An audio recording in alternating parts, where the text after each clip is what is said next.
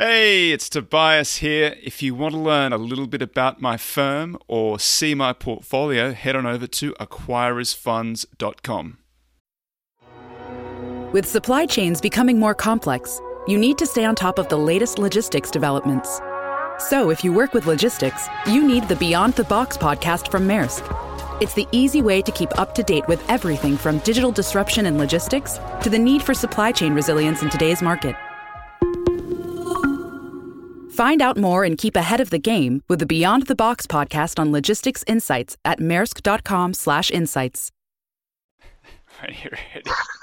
We'll make it work. Hi, I'm Tobias Carlisle. This is the Acquirers podcast. My special guest today is Paul Andreola. He's the founder and editor at Small Cap Discoveries, and he's currently number one in the microcap club. We're going to talk to him right after this. Tobias Carlisle is the founder and principal of Acquirers Funds. For regulatory reasons, he will not discuss any of the Acquirers Funds on this podcast.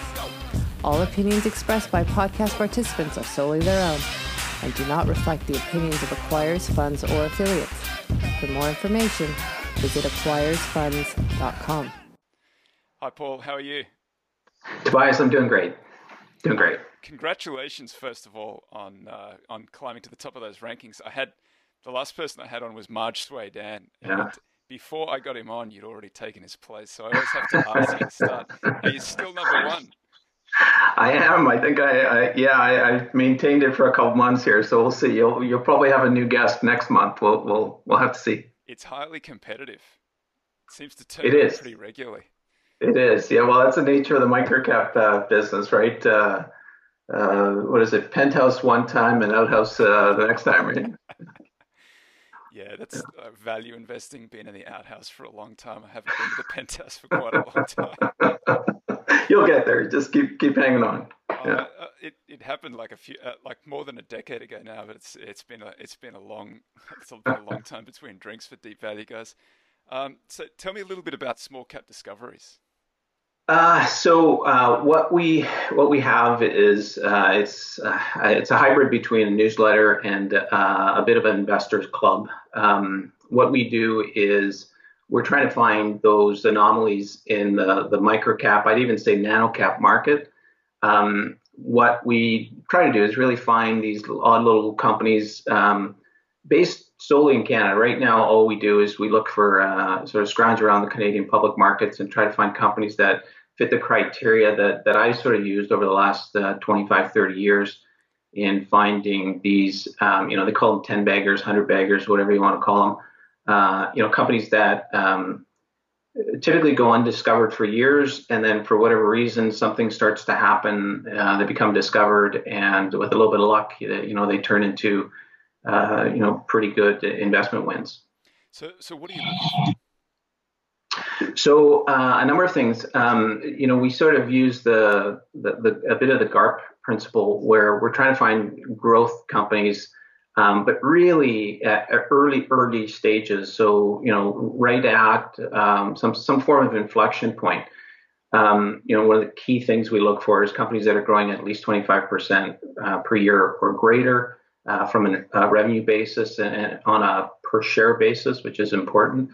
So we're trying to find these hyper growth companies that actually have some real fundamentals behind them, profitability, or at least some real visibility to profitability, and we're trying to find them before sort of the industry or the market finds them. So we've got this sort of checklist that we use that we sort of ideally a company will check off most of the boxes, and if it does, and we're fortunate enough to hold on to some of these, they turn out to be pretty significant winners. What's on your checklist? Well, like I said, revenue growth is the first thing we screen for. Profitability. Over time, just before you, over what kind of 3-4 years? Or? Yeah, so the more the better. Typically we're measuring year over year. So if we see a company come out with a quarterly statement that shows the revenues have grown 50% over the same period last year, that starts to get us interested. Over and above that, if it's been doing that for several years and all the other, sort of criteria still fits our or list, then that gets us even more excited. So, a good example and one that has really worked out for us was a company called Expel Technologies, which had actually had probably 8 or 9 quarters of just fantastic growth, and yet the stock had never really gone anywhere. So we were fortunate enough to capture that early enough where it had these back-to-back quarters, and turned out to be a 100-bagger from where we started buying it. Oh, that's amazing. I think I've had a few small and microcap guys. I think Connor Haley also had a position in Expel. So when did you discover that, and how did that play out? So I discovered it when it was roughly about 17 to 20 cents. I think now, last I looked at it, and I've since sold it, but I think it's trading around $15 or $16. Wow. That would have been 5 years ago. I can't remember exactly when, but it was early on for sure. Is that a Canadian company? Are you looking at you're exclusively Canadian? Well, exclusively Canadian listed. So Expel actually used to be listed in Canada. There's a number of companies down in the States that'll come up here and list because of the structure of the sort of the IPO market here. So that was one headquartered in San Antonio, Texas, but listed here, had sort of toiled in obscurity up here for years, and it just kept growing its business, and then eventually left the Canadian market. And now it's exclusively trading down in the States. So they can be US companies, and they're taking advantage of that lower listing standards. Are they going onto the Toronto Venture or something like that, or are they on the main board?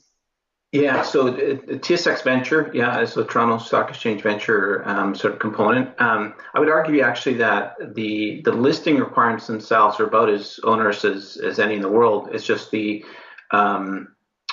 sort of the way the industry is set up here. I think it's more conducive to funding like very, very early stage companies. And I think that was the big draw for a while. But yeah, it's they're scrutinized the same as any other company. But the TSX Venture is, I think, what you're asking. That's right.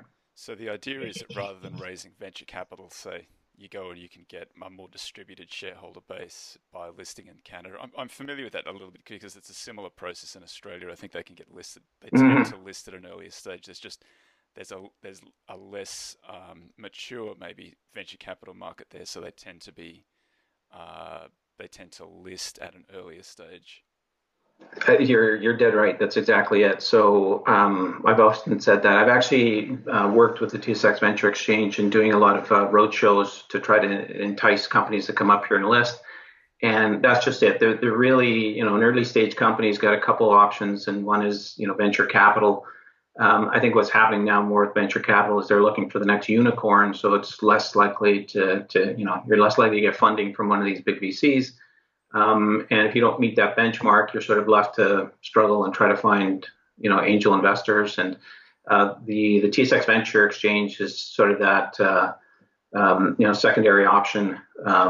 But that being said as well, the venture capital market in Canada up until a few years ago, I would have said is extremely immature, not really able to properly fund a lot of these companies. So the TSX Venture was really the only option, especially for a Canadian listed company to get any kind of capital that they really needed.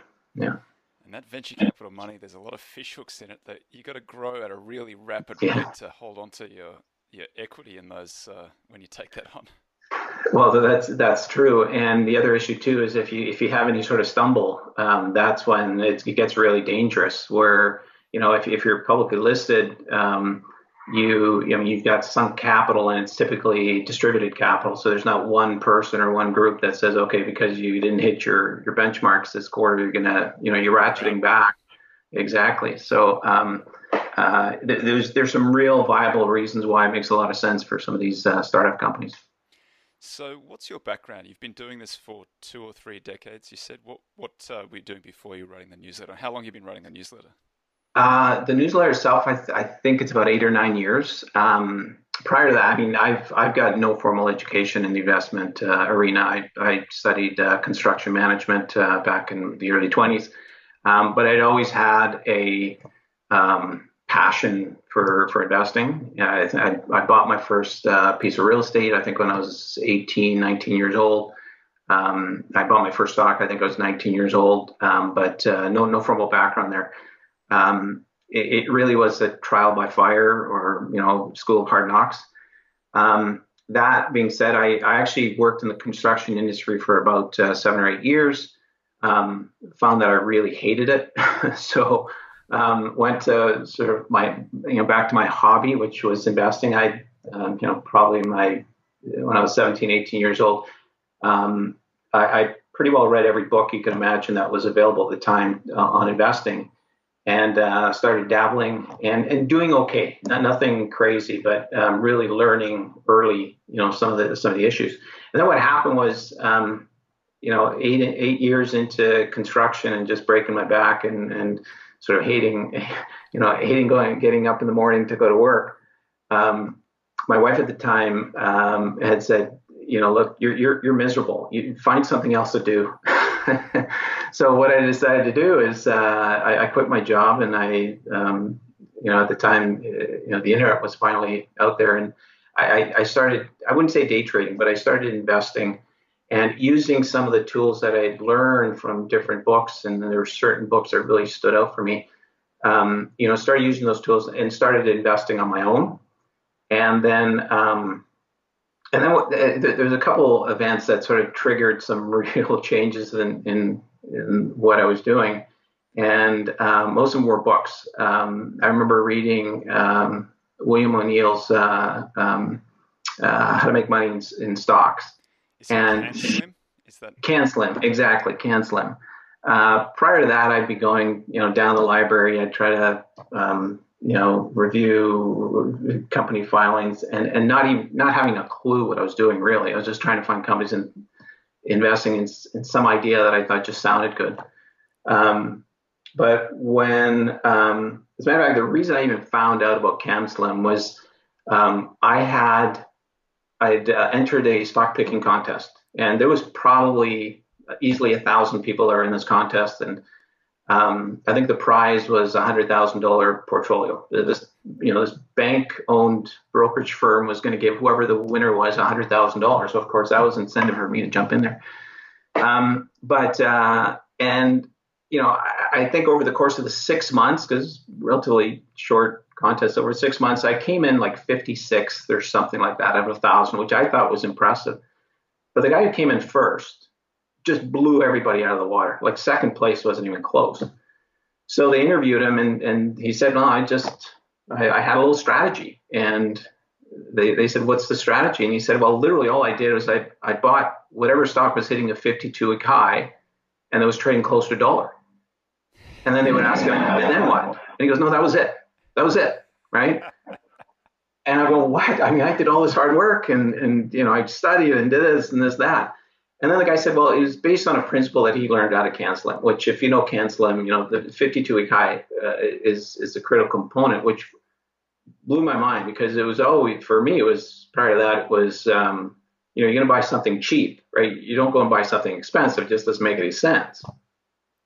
So I read the book. I probably read it over 3 or 4 times, and I said, "Okay, well, this sounds crazy, but I'm going to try it," right? And lo and behold, I started trying it, and the performance of my portfolio just went crazy. It literally went from maybe averaging 10 to 15% a year to like 100%, 120%, right? So I go, okay, something's going on here. But because I was, I'm based in Canada. Basically, I've studied the Canadian market. I tried to tailor it a little bit to the Canadian market. There's some nuances in Canada. It's a little bit different in the U.S. Stocks typically trade at a lower sort of price point. There's different stock structures. There's not as many microcap funds, things like that. So I started to understand the industry a little bit more and started to sort of formulate CanSlim to more of a Canadian model. And when I did that, my performance really went crazy. But at the time, so I'm working at home. I've got a small portfolio. I'm starting to grow this portfolio, and my dad, who is so anti-stock market, it was crazy, and he was convinced. I'd left my 9-to-5 job and had started trading stocks or gambling. Well, he thought it was just full of sharks and crooks and you name it, which it is. but I was making money, and he couldn't believe it. So he said, well, listen, I'll give you $10,000. Do that for me. And I did, and he started making money. So the next thing that happens is he's telling his friends and other members of the family. And before I knew it, I had like 7 or 8 accounts that I was trading for. And the deal was I would get a percentage of whatever the winnings were, right? So I started opening up more and more of these accounts at this brokerage firm, and thinking, hey, this is great. I'm actually making money, and the world's perfect. I get a phone call from the brokerage firm saying, it was their compliance department saying, what are you doing? Are you licensed to do this? Well, I said, no, of course I'm not licensed to do this. I'm doing this, on behalf of my family. They said, well, you can't do it if you're not licensed. So of course, next thing in my head was, I'm going to go get licensed. So I became a broker. And of course, once you're a broker, you can't get a percentage of the performance. So my income went from, way up here to way down here, because I was just generating commission now. So that's kind of, and so I got into the brokerage business that way. As a matter of fact, I really struggled to even get in because they were only hiring people with MBAs. And I found a little, I'd almost say bucket shop now. It's not really around anymore. But they hired me because I phoned every day until they finally, got sick of me calling and had me join. And I joined the firm. And what was interesting is I had developed this sort of strategy that was working. And I'm this young guy coming into this, brokerage firm full of about 100 different brokers. And I used to think that the brokerage industry was this, this sort of gilded, doors, and, these are all the smart people. And these are the guys that, have studied this stuff and have a PhD in economics and you name it. I got in there and I was blown away how chaotic and unprofessional and how poorly it was crazy. I was actually the first person there to request financials. Like I would, at the time I was actually buying a lot of US stocks, and I would go to my boss and say, hey, look, I need to find quarterly statements on this company. And they wouldn't know what to do. Like they had no idea what that meant. So at that time, this is how bad it was. If I wanted quarterly statements on a company in the US, they would have to send a request and wait for it to be mailed in. Like literally mailed a set of financials. So I moved heaven and earth. The internet was just, around at the time. And I moved heaven and earth to finally get an internet connection to the firm. And this way I could access financial statements over the internet. And slowly, surely, what started to happen is as I was doing this and I was finding these little companies, and this is at the early stage of the tech boom, I'd say early 90s for sure. Others around me started to see what I was doing. And before you knew it, as soon as I would go and place an order, because at the time you'd have to go and run an order into the desk, and I would see my order get placed, and immediately right after that, there'd be a bunch of other orders coming in from my firm. So somebody was sort of, tailing me on everything I was doing.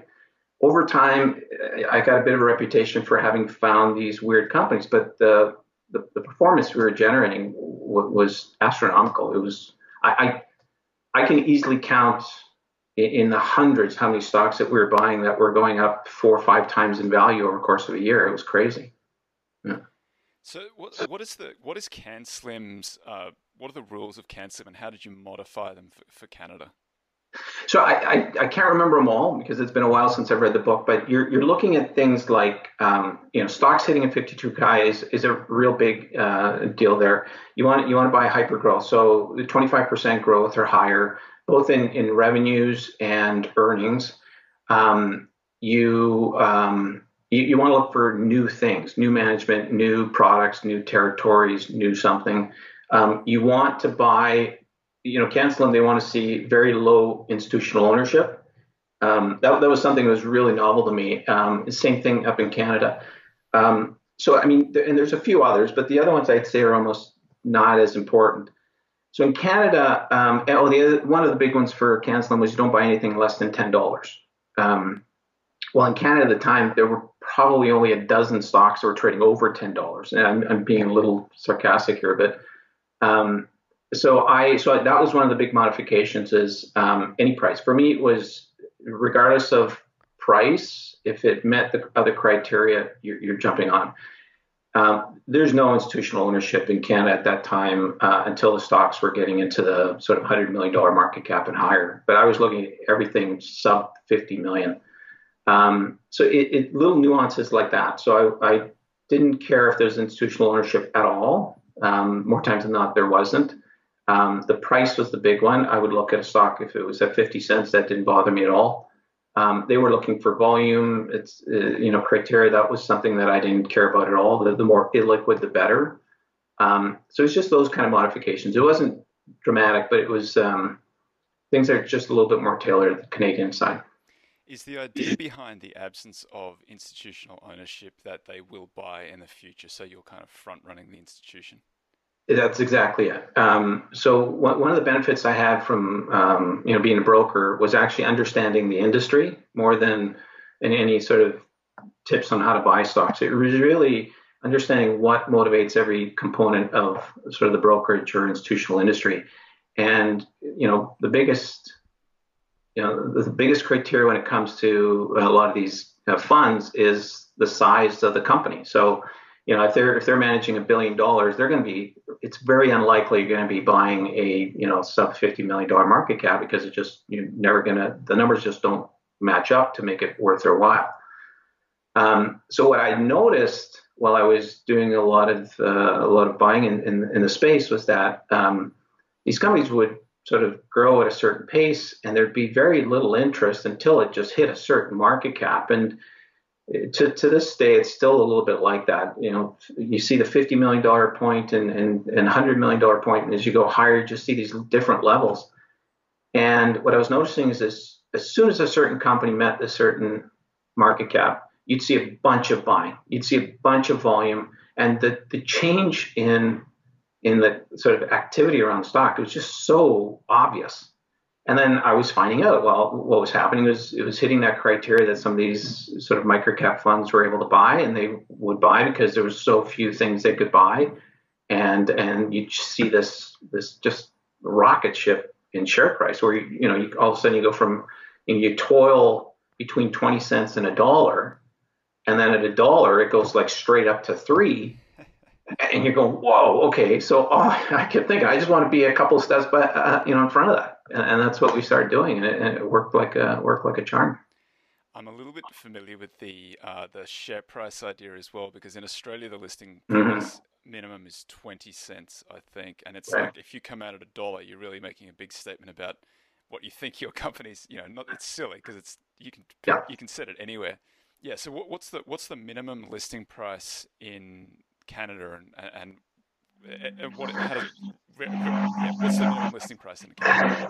Yeah, so technically, 5 cents. 5 cents would be the minimum listing price. You don't really see too many companies get listed at 5 cents. You're going to see most of them somewhere between 20 cents and $1 when they get listed here.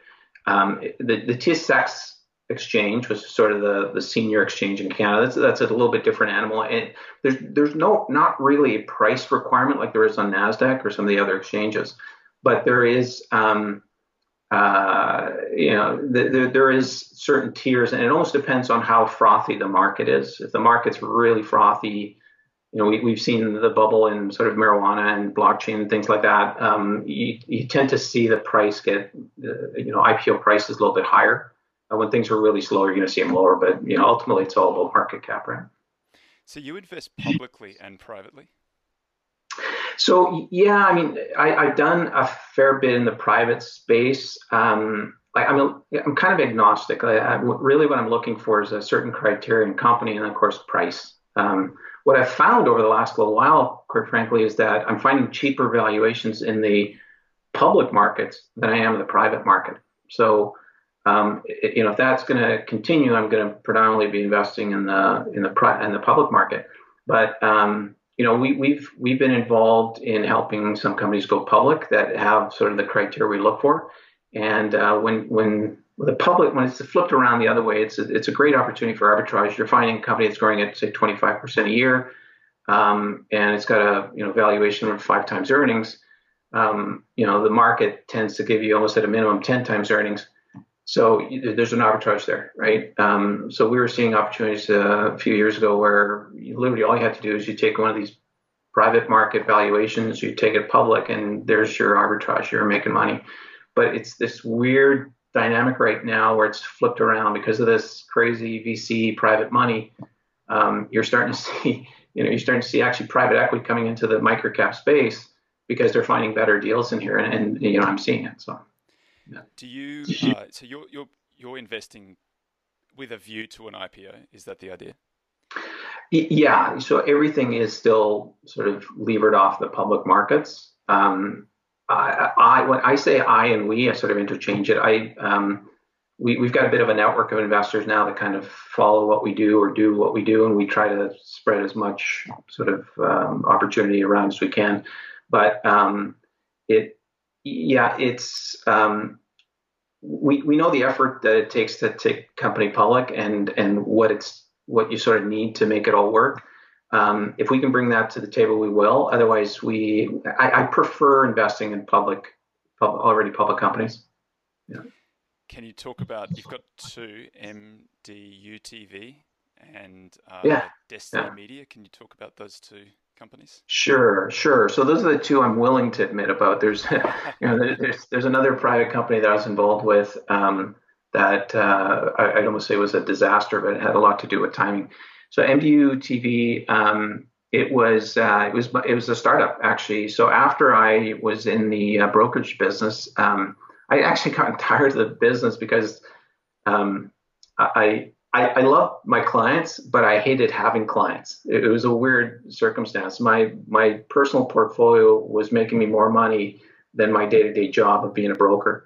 So I finally said, okay, this is not making a lot of sense. Plus, I was getting just a little tired of the day-to-day and the issues around being a broker. So I was asked to help on a startup.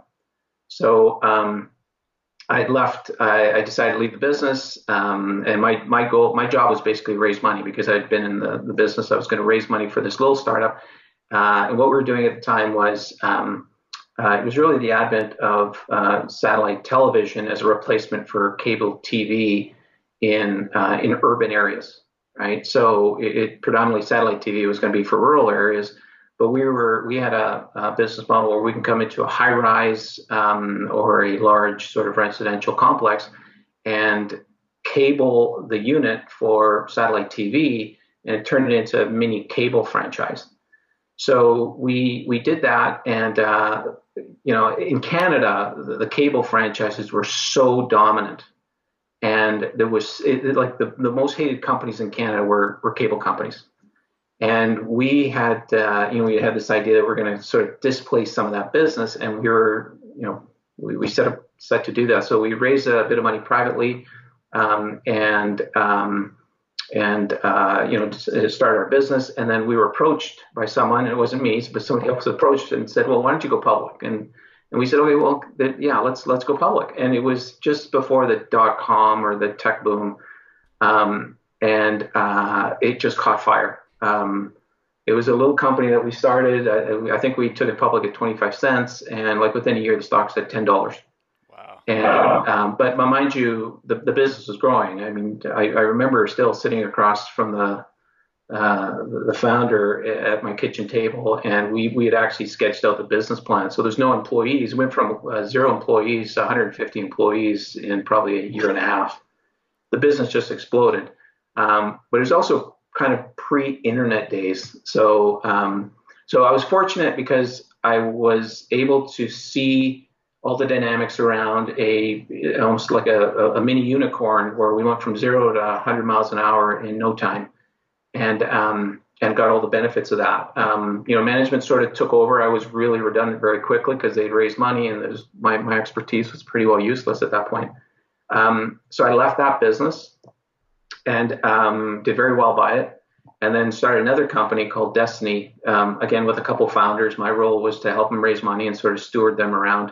This time we our eyes was really on going public as quick as we could, which we did. And back in those days, my gosh, we'd still argue that we had the first streaming software platform in the world. The founder had actually sent a version of this the founder was actually used to work at Electronic Arts, and him and his partner had developed this ability to play video games with each other remotely and be able to speak to each other while they're doing this. This was unheard of at the time. So we took this little bit of software and we said, well, we're going to change the world, right? We're going to be able to broadcast radio and TV and everything. And he came up with the idea that he would send a version of Microsoft to see if Microsoft had any interest. And he's actually, I think he still has it, but he's got a framed letter from one of the engineers at Microsoft saying, this is impossible. It's not possible to stream audio over the internet, right? Of course, about 6 months later, Microsoft comes out, Real Networks comes out, and that business goes absolutely crazy. These guys are, we were left in the dust. But fortunately, we were sort of pivoted, like good startups do, and the company's still around. But boy, we were at the heyday of sort of streaming business, and with a little bit of luck, it would have been a lot different. Where's the stock price now? I think about $1. It probably gotten up to the equivalent of $20. I don't even know if it's I left it a long time ago as well. I went on to greener pastures. I think I've got a attention span disorder or whatever. 2 to 5 years is about all I could last. So, yeah, great story. So those are the two successes that I like to talk about. I learned a lot from them. That's probably the biggest thing that's happened to me. But then there's a third one that I don't brag about, but it's just as educational. It was we sort of put the band back together from the MDU days, and we had a different technology that would allow us to use the electrical system in a building as internet, sort of your internet network, and it was called broadband over power line. And we put all the same sort of management pieces from MDU days. And we're going to go out and show the world how to properly do this. And that was 2007. So we had raised a whole bunch of money, and we needed to raise a whole bunch more. And of course, this little thing called the financial crisis hit, and basically went to zero overnight because we couldn't raise any more money, which we had to keep the business going. Does the technology work? Oh, it works great. But now there's better technology. Now you really want as much fiber as you can, and the issues around that technology, it's been improved so much with other technologies that it's pretty antiquated now. Yeah. Yeah, that's very interesting. I've heard of that idea before, but I wasn't aware that was actually. I thought it was just one of those things that they used to raise money. I wasn't. No, it works. It's amazing how fast technology advances, and you just don't know what's coming. But fiber at that time was, well, you're only going to lay fiber where you really need big traffic. You're not going to use it, close to the home. Of course, now we're seeing, as a matter of fact, another company I'm heavily invested in is doing fiber to the home. So there's, it changes so fast. That's one of the dangerous areas. You got to be on top of it. Otherwise, you can get blown up pretty quick. I saw that a little bit in Australia. I worked in a telco that did dark fiber, and they were doing fiber to many times doing fiber to the node, and it was unnecessary to do it to the home because even though they were using twisted pair coax for most things, the technology on twisted was always getting better as well. So that was getting faster and faster. So it just wasn't necessary to run the fiber all the way into the home, which is clearly like exponentially more expensive than just running it to the node. It is, but what's happening is now whoever owns that last mile of fiber actually owns that customer. So especially in the UK, you're seeing they're sort of tripping over themselves trying to deploy as much fiber right to the home, because once you've captured that, I mean, think of Netflix and everything that's going on right now. The amount of data that is being pummeled to the end consumer is massive, and it's growing so fast that the good thing about fiber is now if you're going to improve on the last mile, you want it sort of that highway built as big as you can already, And that's the advantage fiber has over. Fiber has other advantages over twisted pair, and some of it is just the maintenance cost is significantly lower. So there's all sorts of reasons, but yeah, all sorts of things. Exactly. Yeah. Yeah. Just let's go back to the way that you're investing now. What's your screening and search process? How are you finding these ideas? I saw in the note that you sent through to me, you read every single filing. You read it. How many companies are listed in Canada? Thousands. I've lost count of how many there are, but I mean, it doesn't. It sounds worse than it is. I've been doing it for so many years that I can see a name right off the bat, and I'll know a fair deal about the company already. But what I do is I take myself a cup of coffee or a beer, depends on how the day's going, and every day we've got CDAR. You guys, in the States it's Edgar. But CDAR is a repository of all the filings. So every day there's a set of CDAR filings. I'll review the financials that are posted that day. And I mean, I'm quickly scanning, right? So I open up the file and I'll notice pretty quickly if it's, that 25% growth rate or not. And if it isn't, well, I'm on to the next one. So literally within 15 seconds, I can tell if I really even want to look any deeper. So that's what I do. I do that every day. Some days are heavier than other days, depending on time of the sort of quarter. And then a couple times a year, what I'll do is I'll just review all of them. And the beauty is in this business, you don't need 100 investments. You got to find that one or two. And if you find them early enough, that's it. That's what I'm constantly looking for is that one or two that just, fits the bill. Sometimes they don't quite fit all the criteria, so I'll put it on a watch list, and I'll keep following until a few things come to place, and then I'm off to the races. The one thing I'll note is that I hate, not that I hate, too strong a word, but I don't use any screening software. The reason why I do it manually is because every now and then I'm not always that crazy about the data that goes into these screening software packages, but every once in a while one falls through the cracks. And that's the one you want, right? So if you're going to find that one that falls through the cracks, you got to do the work to go and find it. And Expel was an example. Expel was a weird little circumstance where it was actually a Canadian listed company, but trading in US dollars.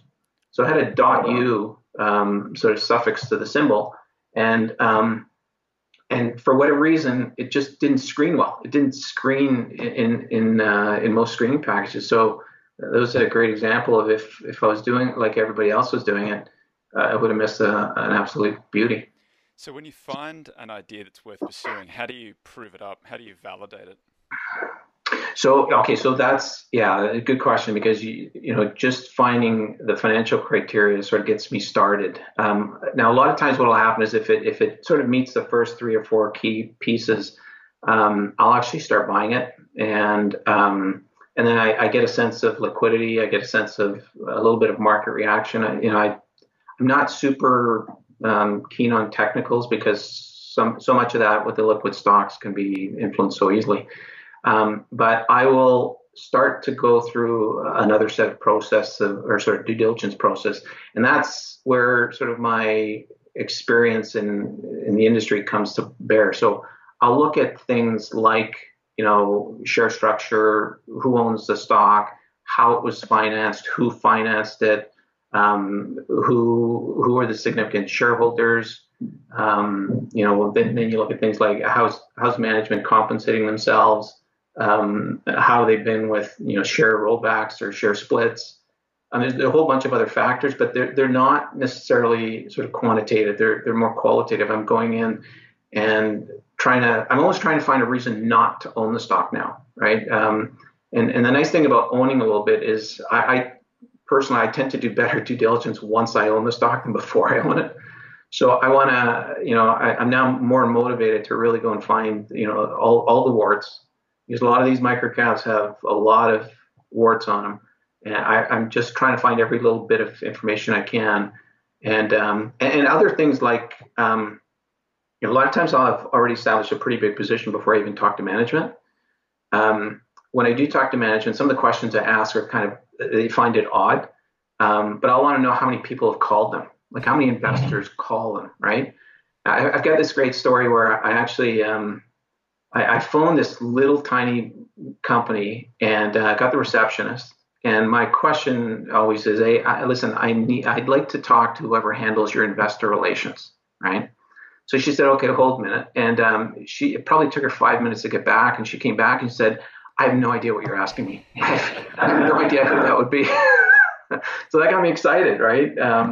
I spoke with the CEO.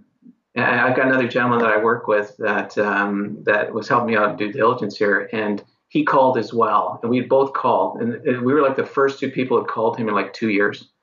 And he was convinced that we were actually his competitor trying to find out about what he was doing.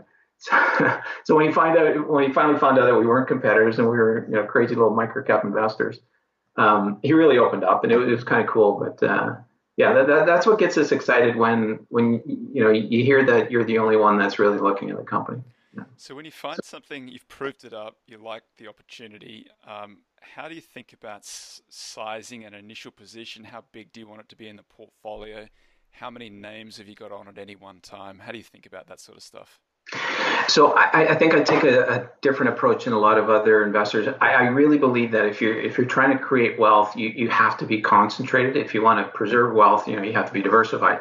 So I'm still in wealth creation mode.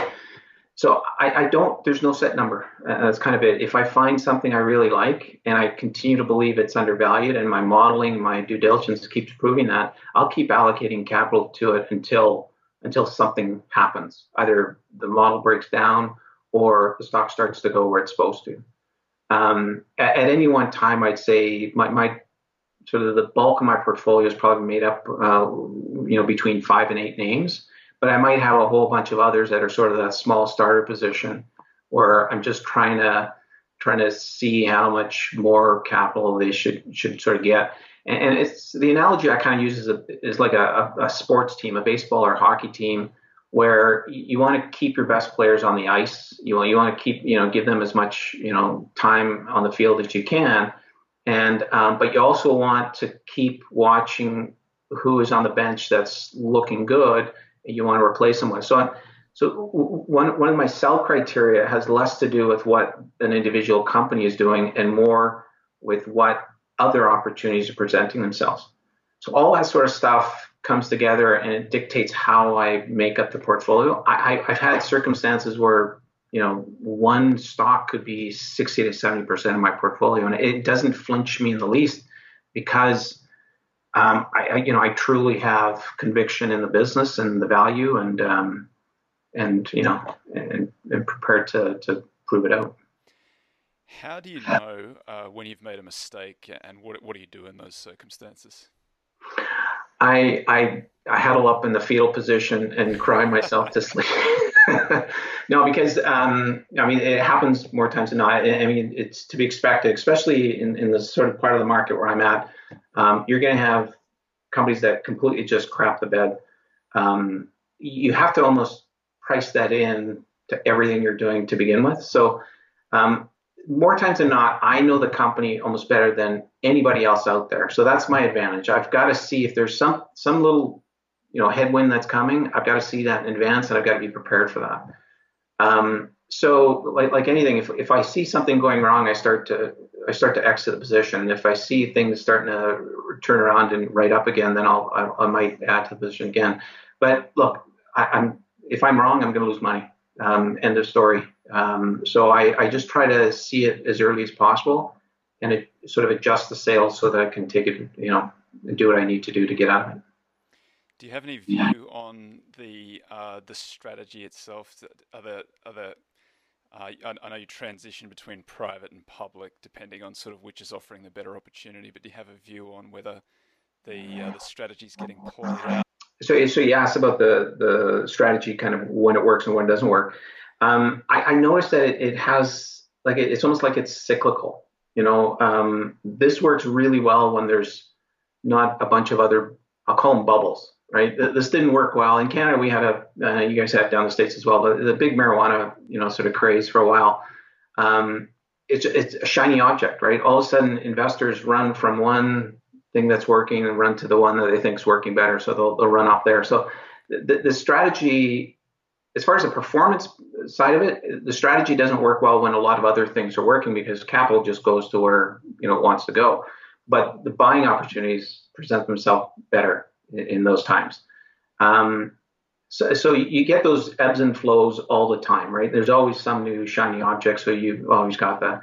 But what I've noticed over time, because I've been doing this for so long, it seemed a lot easier way back in the day because I guess it was a little more difficult to get access to information. I think now, almost any investor has the same tools I've got, so they can get out there and find out about these companies at the same time I can. So it's a little bit more competitive there. But yeah, so cyclical to some degree. I think it's working now.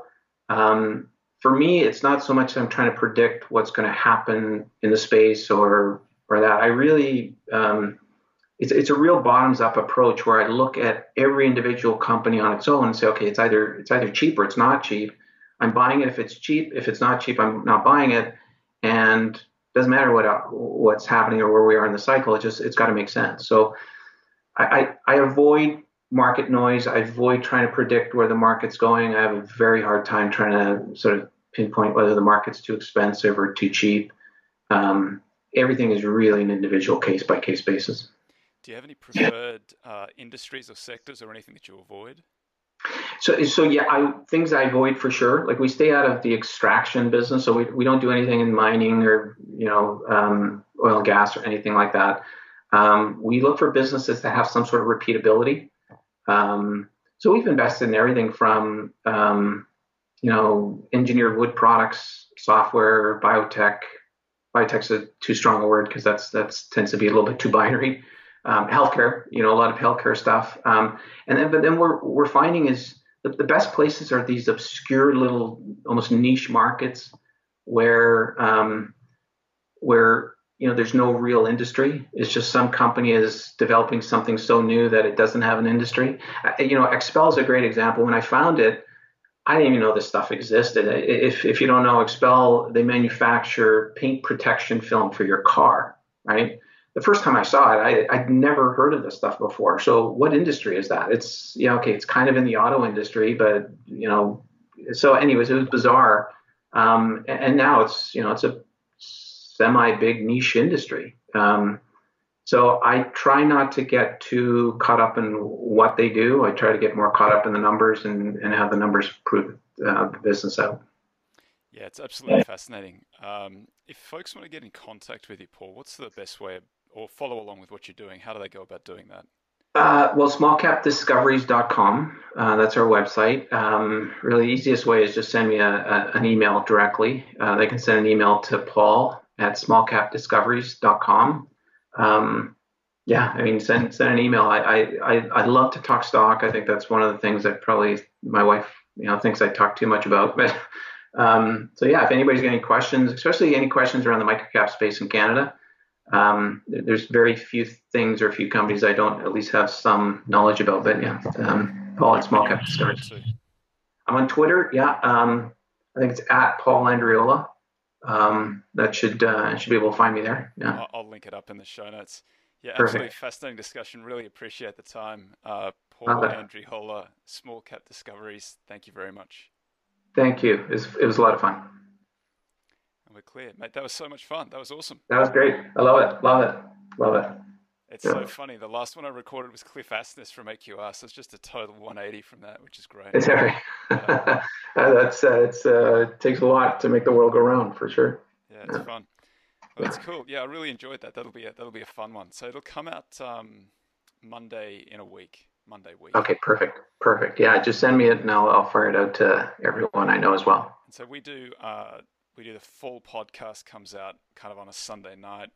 Then we put the YouTube video comes out on the Sunday night, and then on the Monday morning we blast it out through the email and through Twitter, and we just chop out interesting kind of exchanges and run that Tuesday, Wednesday, Thursday. So you should get some good exposure out of it.